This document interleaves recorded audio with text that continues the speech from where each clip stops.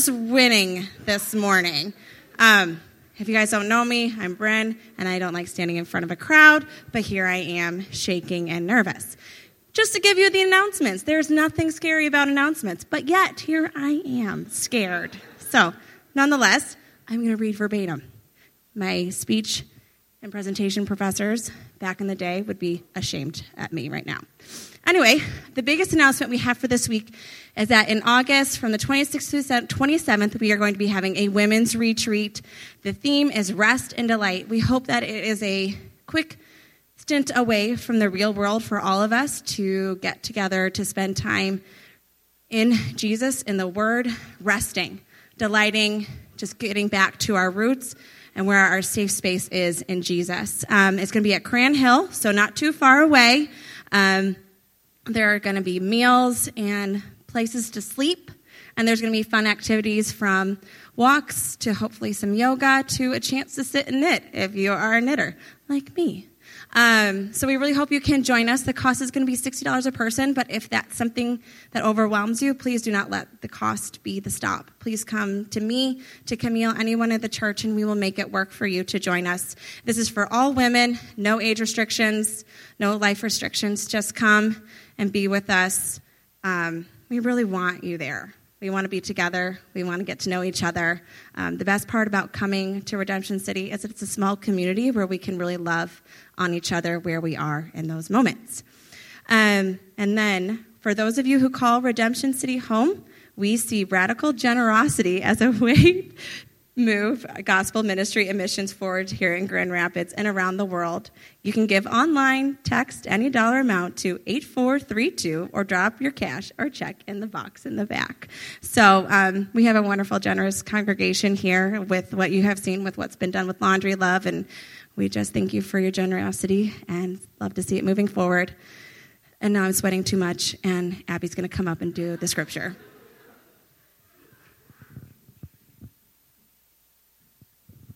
I woke up and I rode my fixie to the coffee shop where I was a barista, and I made coffee all morning, and then it was my lunch break, and I sat down at the window surrounded by bike messengers, because that's who hung out at our coffee shop downtown Columbus, and I pull out my phone and I check eHarmony, because I'm old, and that was my online dating platform of choice back then, and this moment on my lunch break was at a tail end of a 3-month membership I had purchased in eHarmony at a low moment, a moment of loneliness.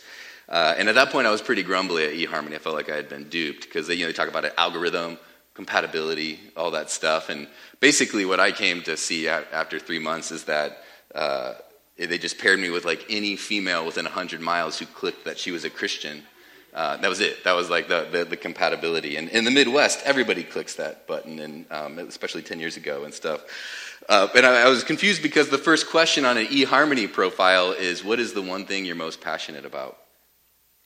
Which I think is a great question to do in there. I mean, just like get some content out there, right up front. But man, I don't know where the breakdown was, because most of the girls I was matched with like took that question to mean, what's anything you've ever been interested in ever for at least a little bit? So it'd be like biking and shopping and music and at least like traveling, and like this paragraph, it said the question was clear, one thing. And a lot of these Christians wouldn't even like mention anything about God, and I was confused and disillusioned. But for some reason this day I checked for the first time in a while, and there was this girl named Camille in my matches. And the answer to her question, what is the one thing you're most passionate about in life, was something like, I just read a book that said all of life's problems stem from seeing people as big and God as small. So I'm passionate about seeing God in all his bigness. My breath caught in my chest. The next question is, what do you look for in a partner? And she said, he must love Jesus, orphans, and Dumb and Dumber, in that order.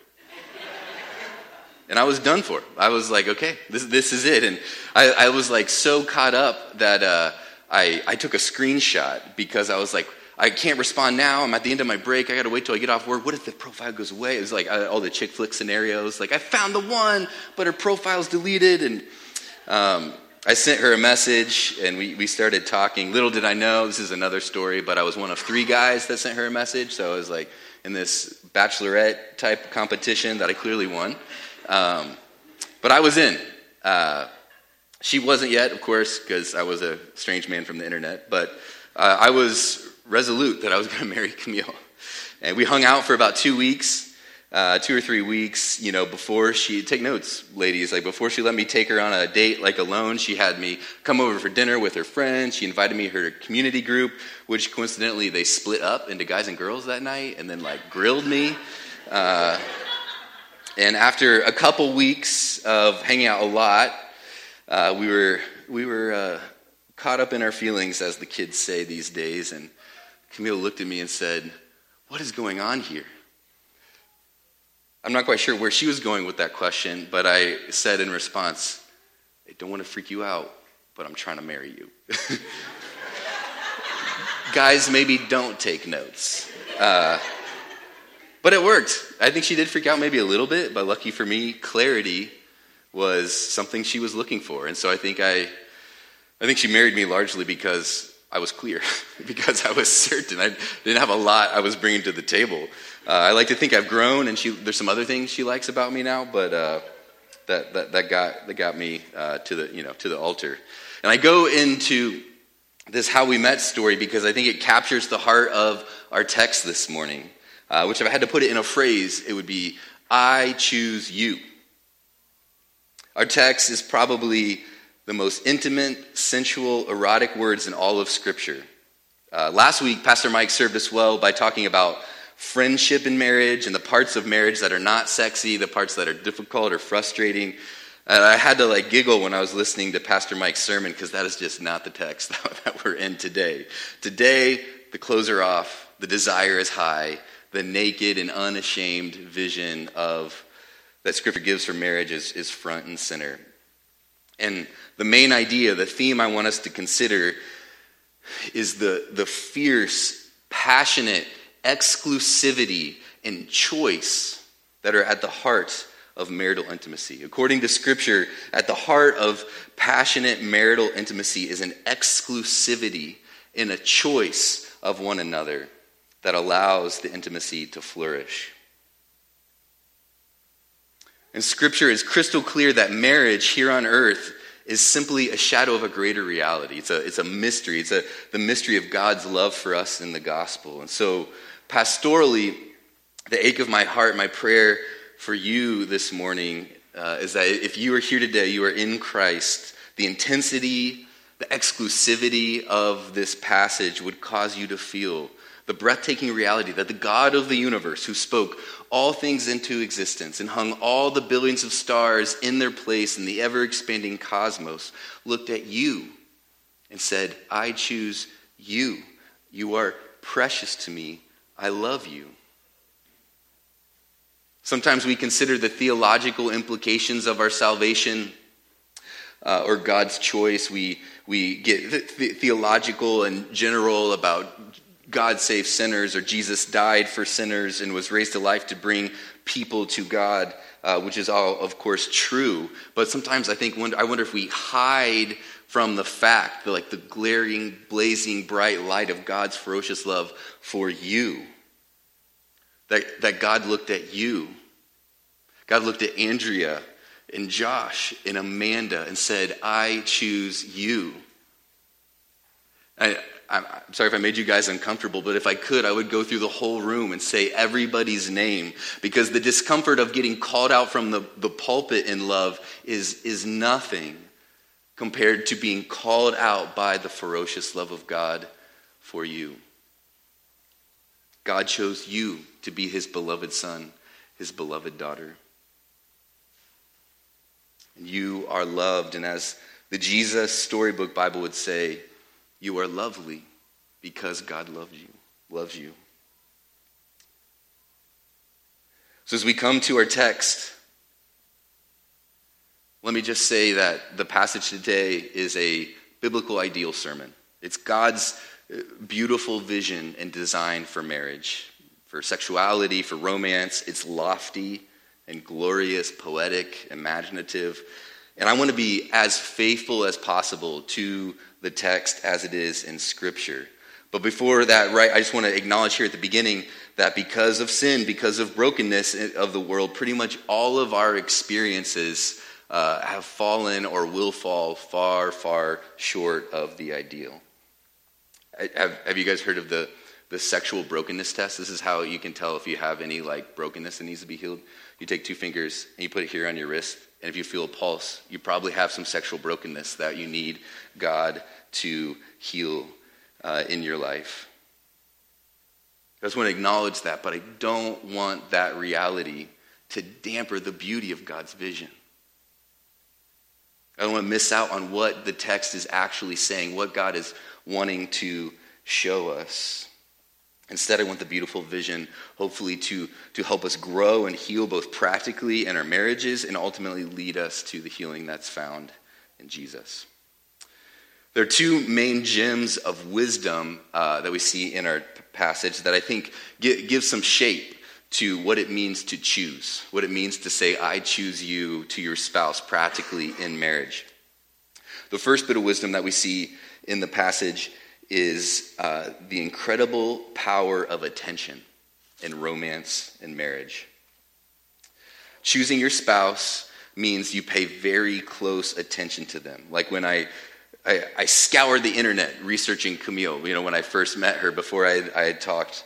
We pay close attention to your spouse, considering what makes her tick, what he likes, what you appreciate about them, and say that to them. What seems to be life-giving, and how can you facilitate more of that life-giving type of stuff, and what is draining. And so as we move through the poetry, just consider the level of attention that would go into these words, the thought and consideration on behalf of mostly the husband does most of the speaking in this chunk of the book. The time he would have spent observing his beloved and thinking carefully about her and being imaginative and coming up with metaphors and similes that would capture it.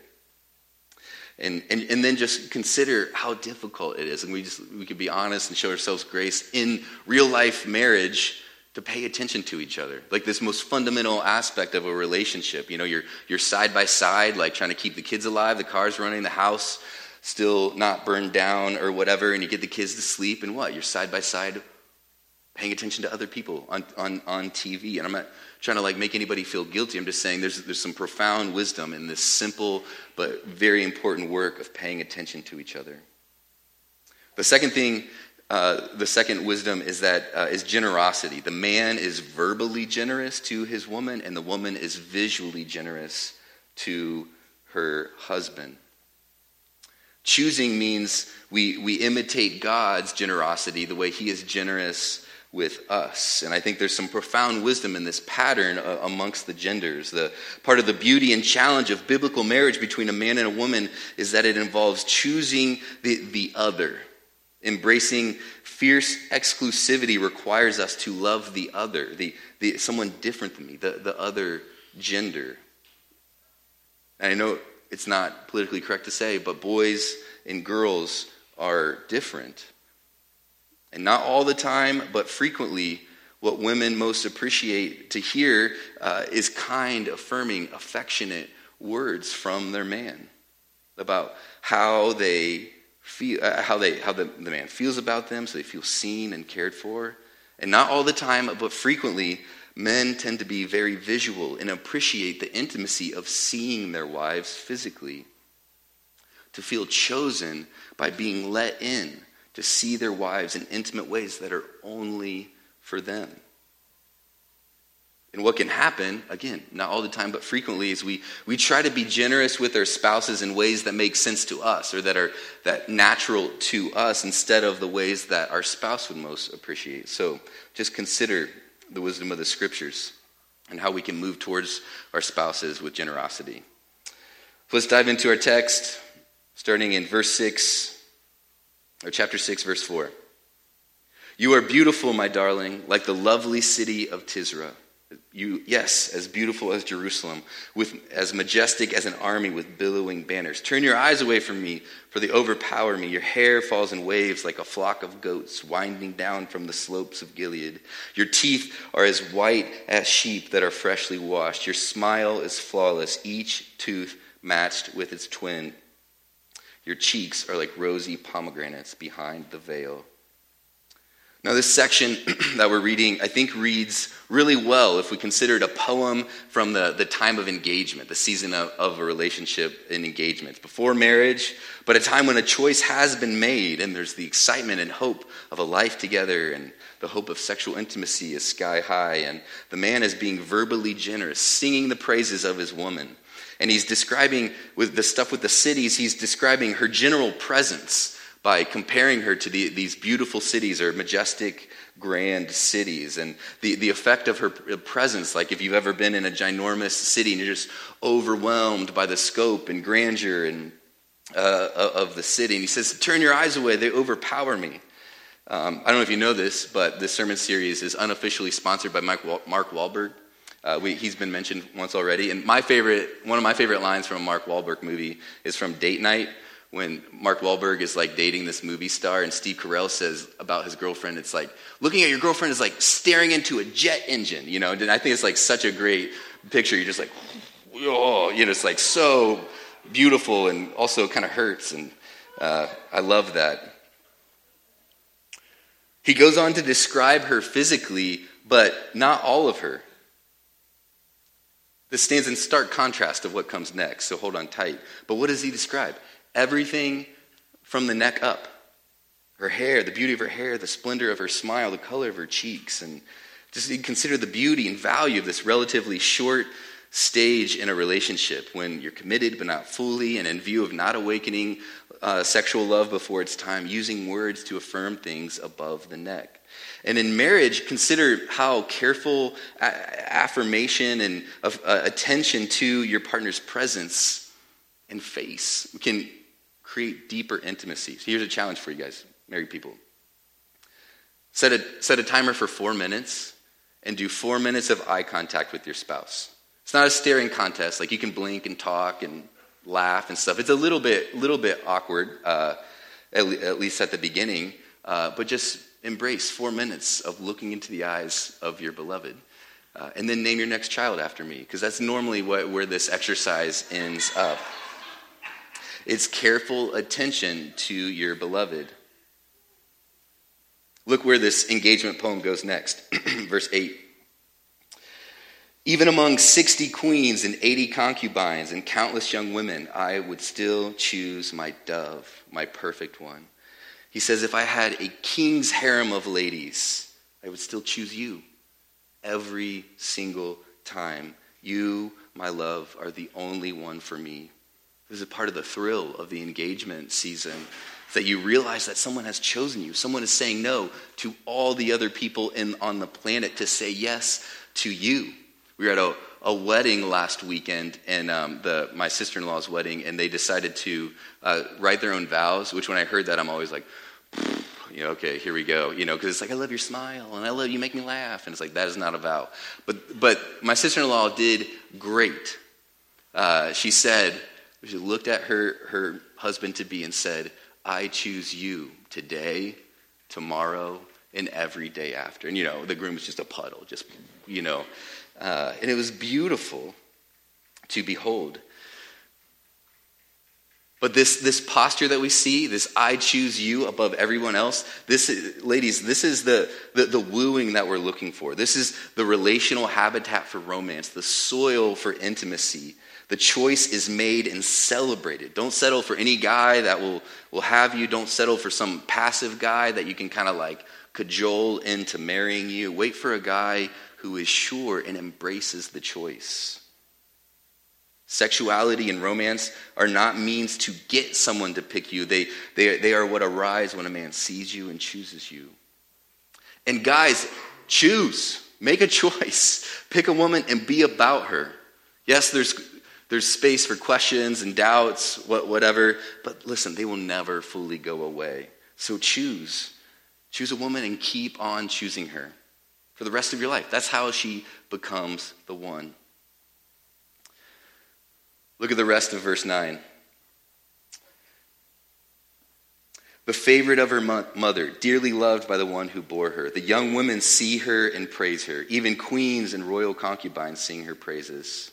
Who is this, rising like the dawn, as fair as the moon, as bright as the sun, as majestic as an army with billowing banners? Here, the man is describing how other people see and describe his woman. I think the man's getting at her character, her reputation with other people. Their relationship is not just in a vacuum.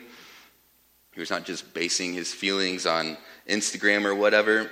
This woman is admired and respected by her people, by her family, and this is powerful wisdom, helpful wisdom for dating and engagement. Don't be in a vacuum. Get to know one another's family, church community. Let other people speak into your relationship. Camille invited me to her community group before she let me take her on a date.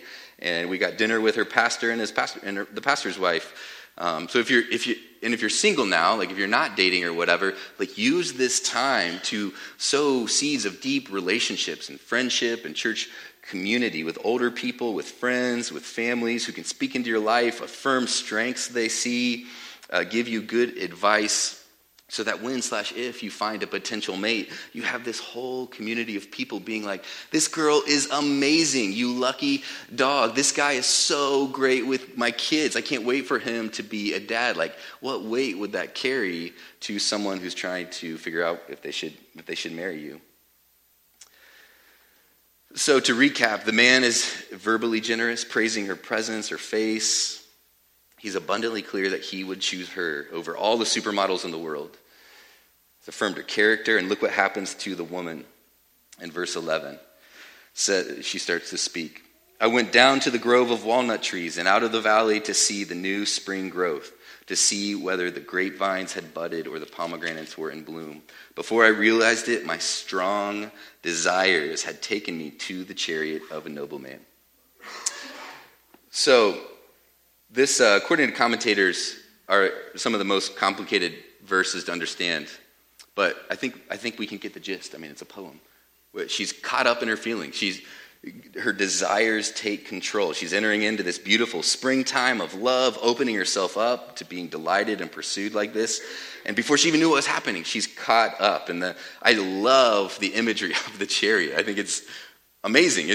There's so much room to play with it because the chariot probably would have been the fastest vehicle available back then, and it would have been expensive, something only the richest people would be able to afford. It would have been a thrilling ride. Like, imagine if all you've ever experienced is walking or riding on a donkey, and then like a stallion with wheels, on a chariot behind it were to sweep. It's like the first drop of a roller coaster ride. It's just like unbelievable excitement catches you up. And there's a sense that her beloved is the nobleman swooping in with his love, with the metaphorical chariot and taking her away. And after that, in verse 13, it says, you have the community speak again. The young women of Jerusalem say, return to us, O maid of Shulam. Come back, that we may see you again. And the man, what does the man say? Why do you stare at this young woman of Shulam as she moves so gracefully between two lines of dancers? Like, I picture, a groom after the wedding reception. He's just like driving his chariot, like, sorry, all friends, like, we got to go. She is mine. We have things to do. So now we move into a different season. We move from engagement, some PG wooing, other people speaking, to probably the most intimate, erotic words in Scripture. The man begins describing his woman again, but he's not staying from the neck up. Verse 13 kind of sets the scene that she's dancing. She moves gracefully between two lines of dancers. And then he goes on to describe what he sees as she dances. He's paying attention. He's being verbally generous about what he sees. And so, in the context of the book of Song of Songs, this is the fourth time that this man that has done a slow burn description of his woman. And I think we've said this a lot. It's not like a straight chronological like narrative or whatever. It's very fluid but the order is intentional. I think it was put together with intentionality. And so, consider this poem that comes after a lot of intimacy that we've already seen in the book. A lot of romance already in the book. A poem that passionately and shamelessly repeats lines that this man has already used. And a poem that is significantly more erotic than the other poems.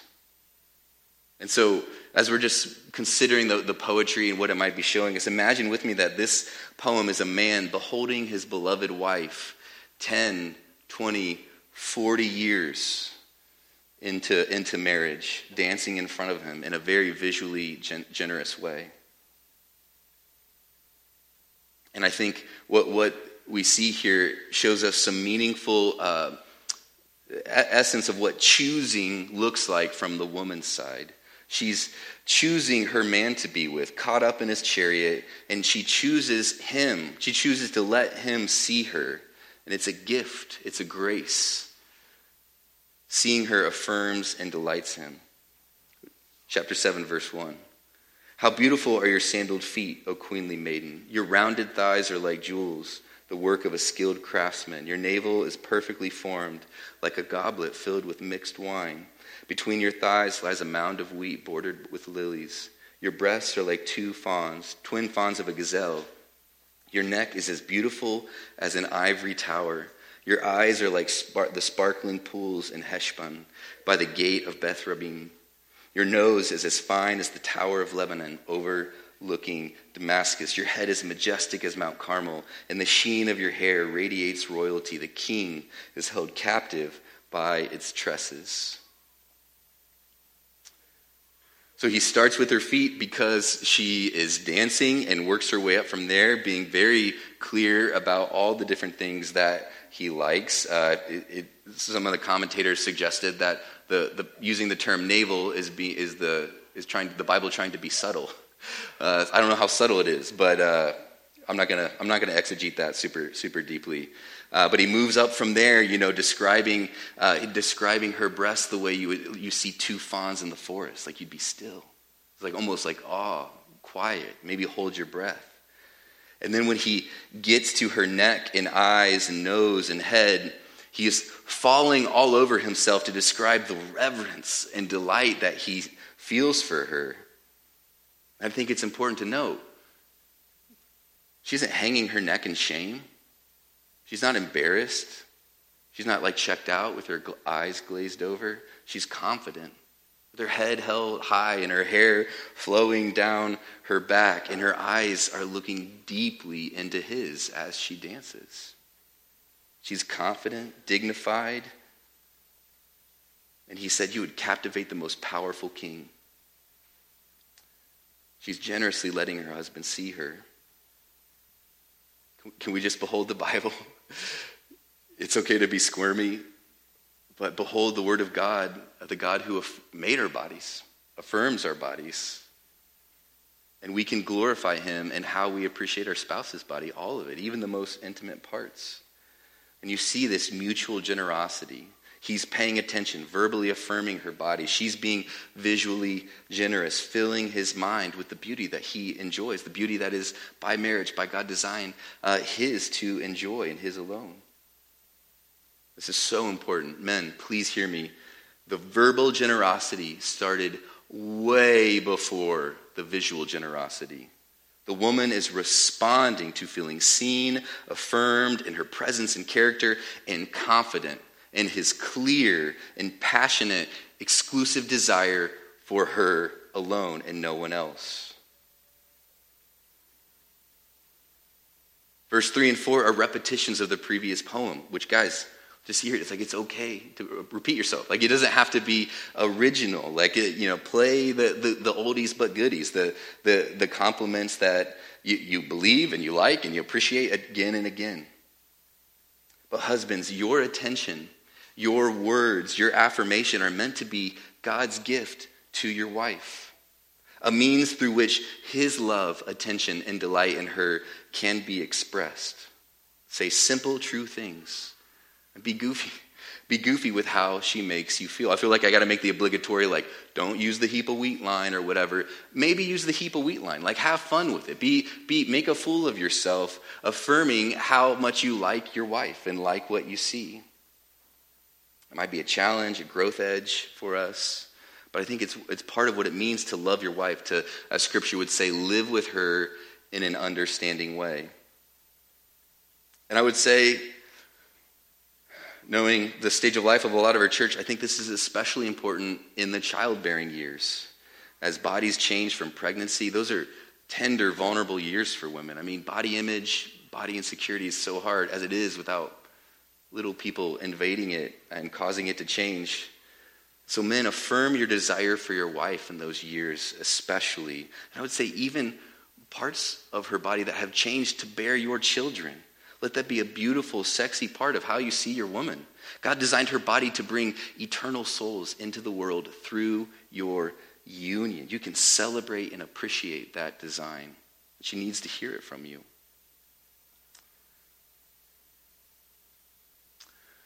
Now, with that word to the men, let me just reiterate, ladies, that this is a vision, a biblical ideal, a description of God's design, a well-loved, a firm, secure, chosen woman letting her husband delight in her. This is by no means a command or something to be forced. But consider the invitation to be visually generous with your husband as a way to serve and encourage him. Let him see you as you are right now. Not a future version of yourself. You might not look the way you want to or the way society says that you should, but God has joined you and your husband together. God is inviting you to bless your husband by being visually generous. You are what God has for your husband. And sure, in times when you're being intimate together, but also just in normal life, around the house, getting into the shower. But please hear me. This is important. Depending on the emotional climate of your marriage, this might be impossible right now. This might seem impossible, and that is okay. Again, there's no pressure. Maybe the invitation for you is a few steps or a lot of steps back to consider what it would take, what work might need to happen in your marriage to create a place where this would seem possible or even good news. If there's shame, past trauma, pornography addiction, emotional coldness, or spirit of criticalness in your relationship, then the first thing to do might be to just start addressing some of those issues or seek help from a pastor or a counselor. Friend, there's no limit to God's power to renew, redeem, or even resurrect a marriage. There's hope. Back to the fun stuff. Verse 6. Oh, how beautiful you are, how pleasing, my love, how full of delights. You are slender like a palm tree. Your breasts are like its clusters of fruit. I said, I will climb the palm tree and take hold of its fruit. May your breasts be like grape clusters and the fragrance of your breath like apples. The dance continues and the man is getting excited, essentially saying that he's like, when do I get to join the dance? I want you. And just again, to embrace what Scripture is showing us about marriage. The metaphor goes from two fawns, with bated breath, still, to climbing a tree and grabbing some fruit or whatever. This is playful, delighted marital intimacy. Again, not prescriptive. It's not a command that it has to be this or look this way for you or whatever. But hear the heart, hear the essence of what God's word is showing us as part of marital intimacy. And verse 9 is my favorite. The man says, he's so excited, he starts blessing her kisses. He's doing a benediction on her kisses. May your kisses be as exciting as the best wine. And then the woman cuts him off and she says, yes, wine that goes down smoothly for my lover, flowing gently over lips and teeth. She's exalting in this whole process. She weighs in how she's experiencing it. She's like, yes, my kisses are for you. She's been relatively quiet up to now, and now she speaks. And in verse 10 is huge. She says, I am my lover's, and he claims me as his own. This is the security she feels. I belong to him, and I'm his. And you see this beautiful cycle happening. There's affirmation and security from the man's verbal generosity and choice, which creates a safe place for the woman to be visually generous, which then inflames the man's desire, which then seems to inflame the woman's desire. She says, I'm yours. You have chosen me. And so in verse 11, she says, come, my love, let us go out to the fields and spend the night among the wildflowers.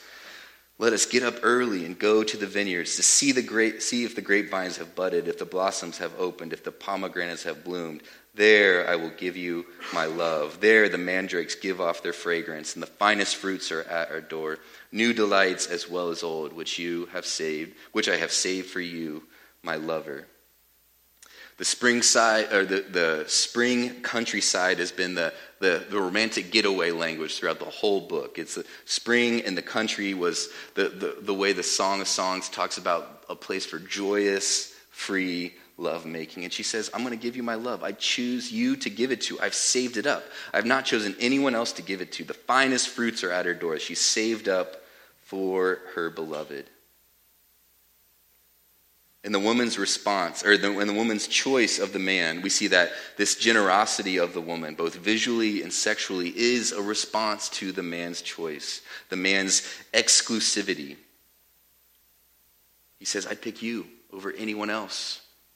You are my only one. And she says, come away with me and drink deeply, eat the fruit, the delights I've saved up for you. And I love that it says new delights as well as old. Again, like working with the framework of a married couple, 10, 20, 40 years into building sexual intimacy. They enjoy the stuff that are tried and true that they've done for a long time, and the woman has some new things that she might want to try. This is a beautiful long-term vision of marital intimacy. So a couple of takeaways. Married folks, there's some wisdom here that a good sex life in marriage takes a lot of time and attention. Romance and sex are this very complex, mysterious overlap, emotional, physical, relational, spiritual dynamics. It's going to take time, practice, curiosity for it to flourish. And sometimes over the course of the decades, it waxes and wanes. It might cool off for a while and require some tender care to warm back up. I say that hopefully to encourage you. If your marriage or sex life is not where you'd like it to be, hopefully it's encouraging that there's space for growth. And you don't have to wait around and hope that it gets better. The wisdom is to choose each other by paying attention and being generous. Each day in small ways, not some grandiose act. I heard a pastor talking to a very rich church about the importance of taking your wife on a date. And he's like, if you haven't taken your wife on a date since you married her, like the step one is not to fly her to Aspen for a weekend. Go get a hamburger and say you're sorry and ask her about her week. Start with small things and move towards your spouse. Start conversations, ask questions, share little experiences that will foster a friendship that can be set on fire in romance. And so we can have more and more seasons of our marriage that look like these poems here. This might mean getting away overnight without kids, or at least date nights where this is very hard. You don't talk about the budget, the kids, house projects. You're just on a date. It's not a business meeting. It's just a date. But that is how that is going to be the seedbed for seeing some of this fruit grow. And single people, look how the woman ends the poem in chapter 8, verse 4.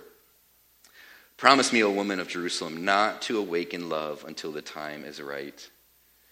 This refrain is repeated all throughout the book, in this book of poetry, and it's not like a side thing or whatever. It's directly related to the beautiful intensity of married sexuality.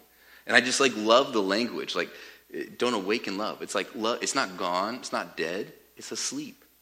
It's saving up his energy, or her energy. I don't know what gender love is, but it's letting it rest, letting it get ready for the time when it can awaken, fully rested and ready to go. So I know the sleeping love season can be long and lonely and hard, even painful. But this These words are in Scripture because the desire is to have pleasure and delight inflamed, ready to go, not worn out and tired by the time you get to marriage. And I know that there's some of us here, men and women, who have, using the language of the text, not saved our fruits for just marriage, promiscuity, pornography, abuse in our backgrounds. But friends, that there's redemption. It's not too late. You can begin now. Start working through that stuff now. Bring your guilt and shame before God. Receive grace for it. And moving forward, live in redemptive purity. God has created us where he can rewire our brain and reset our baselines and heal us. Don't believe the lie that just because you've done some stuff sexually, you might as well keep on doing it. Wherever you are, whatever you've done, stop now and pursue purity. God can cleanse and redeem and heal. Now, I hope to make us all uncomfortable by staring into the jet engine of God's love for us. As I studied this passage, this very erotic passage, it was overwhelming that God would use this kind of language to describe the relationship, to give shape and form and essence to his relationship with his beloved people, to describe his choice and his desire for us. And it's so redemptive. Look at Ephesians 1:4. It says, even before he, God, made the world, God loved us and chose us in Christ, what? To be holy and without fault in his eyes. What if our past is full of sexual brokenness, abuse, and promiscuity? While we were still sinners, while we were hostile to God, abusing sexuality for our own selfish desires, giving ourselves away to lesser loves, God loved us and chose us in Christ to be holy. God's choice of you makes you holy. When we are chosen in Christ, God looks at us, he sees us, he pays attention to us, and in Christ we are without fault. Like, what love is this?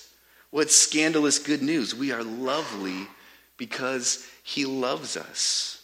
God makes you holy in his choice. He makes you pure without fault in Christ. What should our response be?